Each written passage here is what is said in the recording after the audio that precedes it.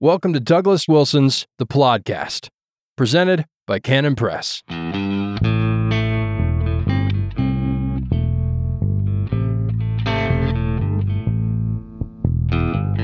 Yes, God don't never change. Welcome to the Plodcast. This is episode 231.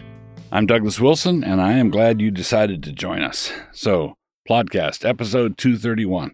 I want to begin by talking a little bit about Ukraine and Psalm 137.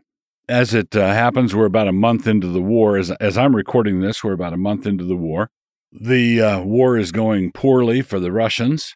It didn't happen. It was not over and done as quickly as I suspect they thought it was going to be. And the Ukrainians are fighting far more effectively than anybody thought. And as I have commented on my blog about the war in Ukraine, and my sympathies are entirely with Ukraine and not with Russia, this has provoked a number of comments from people in our circles pushing back. And I found that although international sentiment, including the sentiment of many Christians in the West, is pro-Ukraine, there are a sizable number of Christians, conservative Christians, who are either rooting for Putin or, butting for Putin, but you have to understand that it's complicated, or want to find out more. And there has been a good deal of debate about the whole thing. In other words, the war is debated, and my pro-Ukrainian stance has been challenged, and so on. And I wanted to take just one slice of this discussion, and I understand that this is Eastern European politics, geopolitics, and consequently, it is enormously complicated, and it's the kind of complication that runs back centuries. So I know that I'm just dealing with a small piece of this, but I think this small piece is worth commenting on. Also, as it happens, this coming Lord's Day, I'm going to be preaching on Psalm 137 by the rivers of Babylon. So this is a psalm about the exile of the Jews in Babylon, lamenting Zion, weeping over their memories of Zion, and the psalm ends with a savage wish of, "Happy is the man who takes your little ones and dashes them against the rock." So the Babylonians were sort of taunting the Israelite exiles, saying, "Sing us a happy song of Zion," which they refused to do, and they're lamenting their losses, right? Now, and I put that basic setup over against what I've heard Christians saying on the Russian-Ukrainian war. Now, I have I suppose you could call this full disclosure. I've got a number of friends in Ukraine. It's not that I have no friends in Russia, but I have a lot fewer. And I've got a number of contacts and friendships in Ukraine or pro-Ukrainian space, like Poland. And I've been to Poland, and I've been to Ukraine, and all of that. So one of the things that I've heard people saying in response to this war is to pose this question: why are you rooting for Ukraine? Don't you know how corrupt the Ukrainian government is? Don't you know how corrupt Ukraine is? They're pro-Western, pro-secular, pro-leaning our way for a bunch of the wrong reasons. In other words, if someone says this country in Eastern Europe is yearning to be aligned with the West, well, it matters whether they want to be aligned with the West because they've been reading up on Jeffersonian democracy, and they want to have an ordered constitution, a written constitution, and so on. That's one possibility. Or they could want to be aligned with the West because they want lots of pornography and available abortions and that sort of thing. Or they want access to Western companies that will come in and bribe Ukrainians. Now, my friends in Ukraine are the sort of, they're Christian people, and they are the ones who are, they would be able to tell you all about the corruptions of the Ukrainian government. That's not in dispute. They would not dispute that. And at the same time, they are very much engaged in helping refugees and rooting for the Ukrainian war effort. And so the question is, how can you put these things together? How is it possible to bring these two things together? And here's the answer. The answer is seen in Psalm 137. Suppose someone heard someone singing Psalm 137, by the rivers of Babylon we sat and wept, and they taunted us, sing us songs of Zion, and we refused. And someone comes up and says, you really shouldn't refuse that request, because after all, the government of Zion was hopelessly corrupt. Now, here's the question. Is that true? Well, yes, it's absolutely true. Why was Israel in Babylon? Why were they in Babylon in the first place? Well, they were in Babylon because God deemed the government of the southern kingdom of Judah to be hopelessly corrupt. God judged them for their corruption. God judged them for their idolatry. And so the judgment that was visited on Judah for their corruption was a just and righteous and holy judgment. But here's the point. That does not erase patriotic affection, nor should it.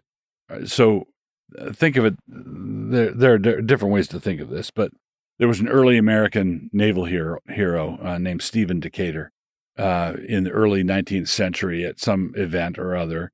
He offered a toast, and the toast came down to, famously, the phrase from it was, "My country, right or wrong." Now, G.K. Chesterton once said, this is sort of like offering a toast, "My mother, drunk or sober." And actually, it is like that. But Stephen Decatur, to be fair to Decatur, his full toast was, "My country, may she always be right, but my country, right or wrong." What he's doing is saying, I'm connected, and I can't, in an individualistic way, detach myself simply because I differed. Even if the difference I held was grounded in the Word of God. All right, so if Martians landed in Kansas and started to fan out from there and tried to conquer America, I would be certainly engaged in the fight. I would be fighting to fight off the Martians.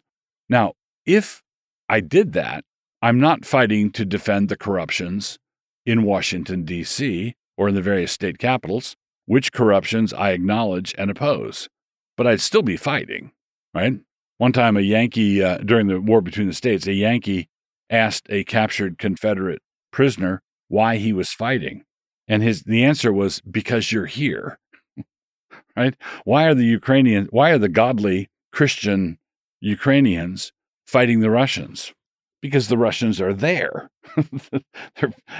So it's not like the Russians invade and somebody says, everyone who supports the corruptions, muster up. That's not how these things work. So individualism wants to say that I can put a bumper sticker on my car that says, "Don't blame me, I voted for so-and-so." But you can't. You can have a bunch of people you refuse to vote for. You'd rather be dead in a ditch than vote for them. But they got elected anyway, or they got in power anyway. And if they take us into some costly war or other, the fact that I disagree doesn't mean that I'm not at war. I'm in a nation at war, and I've got to conduct myself accordingly. So basically, this is just the Russian-Ukraine situation is complicated, and this is just one more complication. But I would say, don't retreat into a simplistic white hats, black hats. Russia is ostensibly a nation of Christendom, and the Ukrainian government is corrupt. Yeah, we know. I know. But that doesn't mean it's okay to do what Putin did. Always will be God. So, carrying on with Plodcast, episode 231, in our unrelenting study of the sins of the New Testament, a pursuit we are calling hamartiology, we come now to a word that is sinful or not, depending on the context. We've touched on a few of those. There are words that express a sin directly, words like adultery, and there are words that could be talking about a sin depending. So a word like leaving, like it would depend. What are you leaving? Are you leaving the truth? Are you leaving the straight and narrow path? That sort of thing. So this word is hekusios, and is translated by the Authorized Version as willfully. And this happens, this word is used one time. Also, if you've been tracking with us over the weeks, I'm going through a Greek lexicon for these words, and we are in the epsilons. We're in the words that begin with epsilon or an e, and this word is hekusios. This is not an exception to that rule. It begins with an epsilon with a rough breathing mark. So hekusios. And here's the passage. Hebrews 10:26. For if we sin willfully, after that we have received the knowledge of the truth, there remaineth no more sacrifice for sins. Okay? If we go on sinning willfully after we have received the knowledge of the truth, there remaineth no more sacrifice for sins. Now, of course, the thing that makes this willful sinning sinful is the fact that it is sinning willfully, right? But there is something about that word willfully that brings in an extra element of stubbornness into the equation.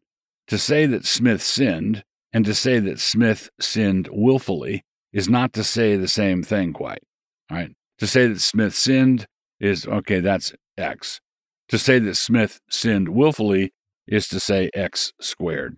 Now, what is this sin here? Sinning willfully, what is the sin here in Hebrews being referred to? Well, in the book of Hebrews, the willful sinning was to go back to the blood of bulls and goats after having received the knowledge of the truth, that such sacrifices were no longer necessary. So the book of Hebrews is all about how the once-for-all sacrifice of Christ supplanted the need for repetitive sacrifices.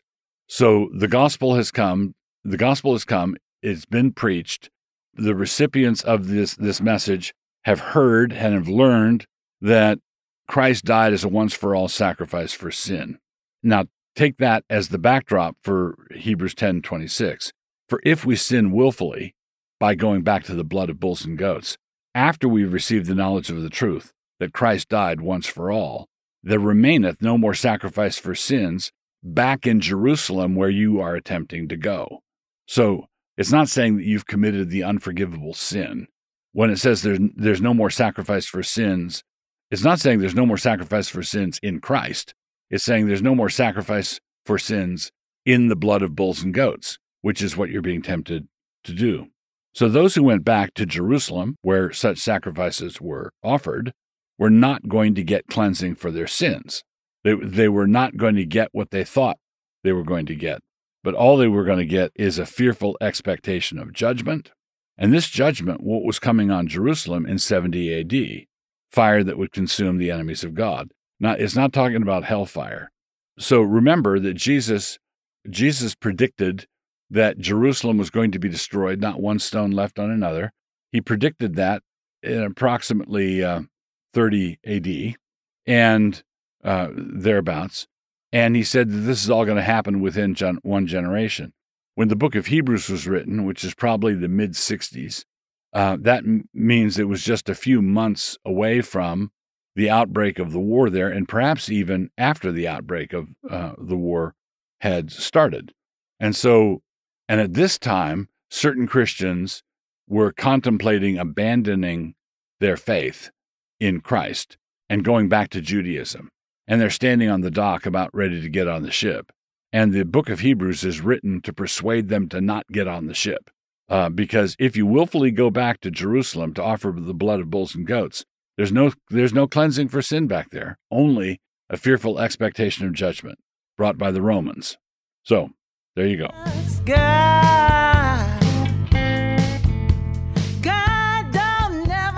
Continuing on with episode 231 of the podcast, we come now to the book review.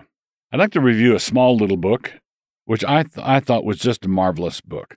It's called The Lord Gave the Word. The Lord Gave the Word, and it's by a fellow named Watts.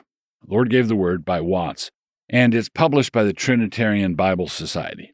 Now, what this book is all about, what this book addresses, is the issue of manuscripts and translations.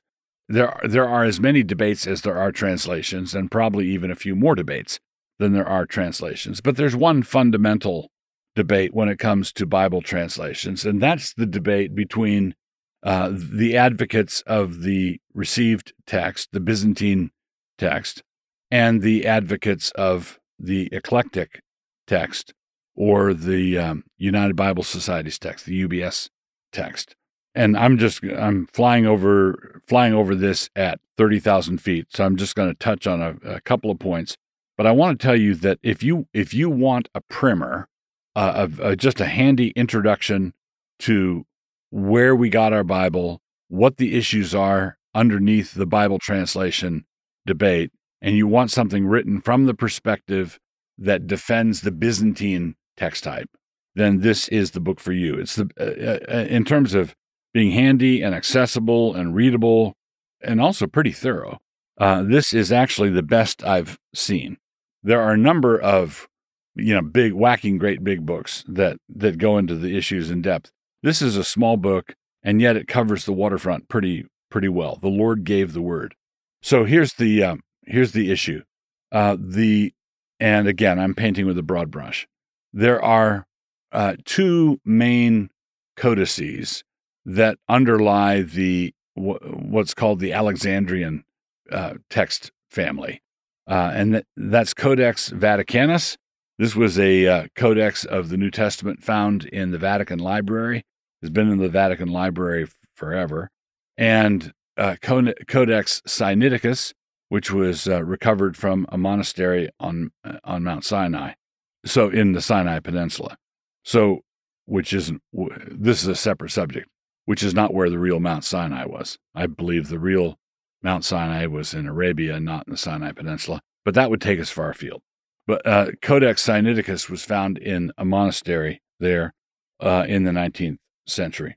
Modern translations like the ESV, the NIV, the Revised Standard Version, the NASB, are all dependent upon the Alexandrian text family.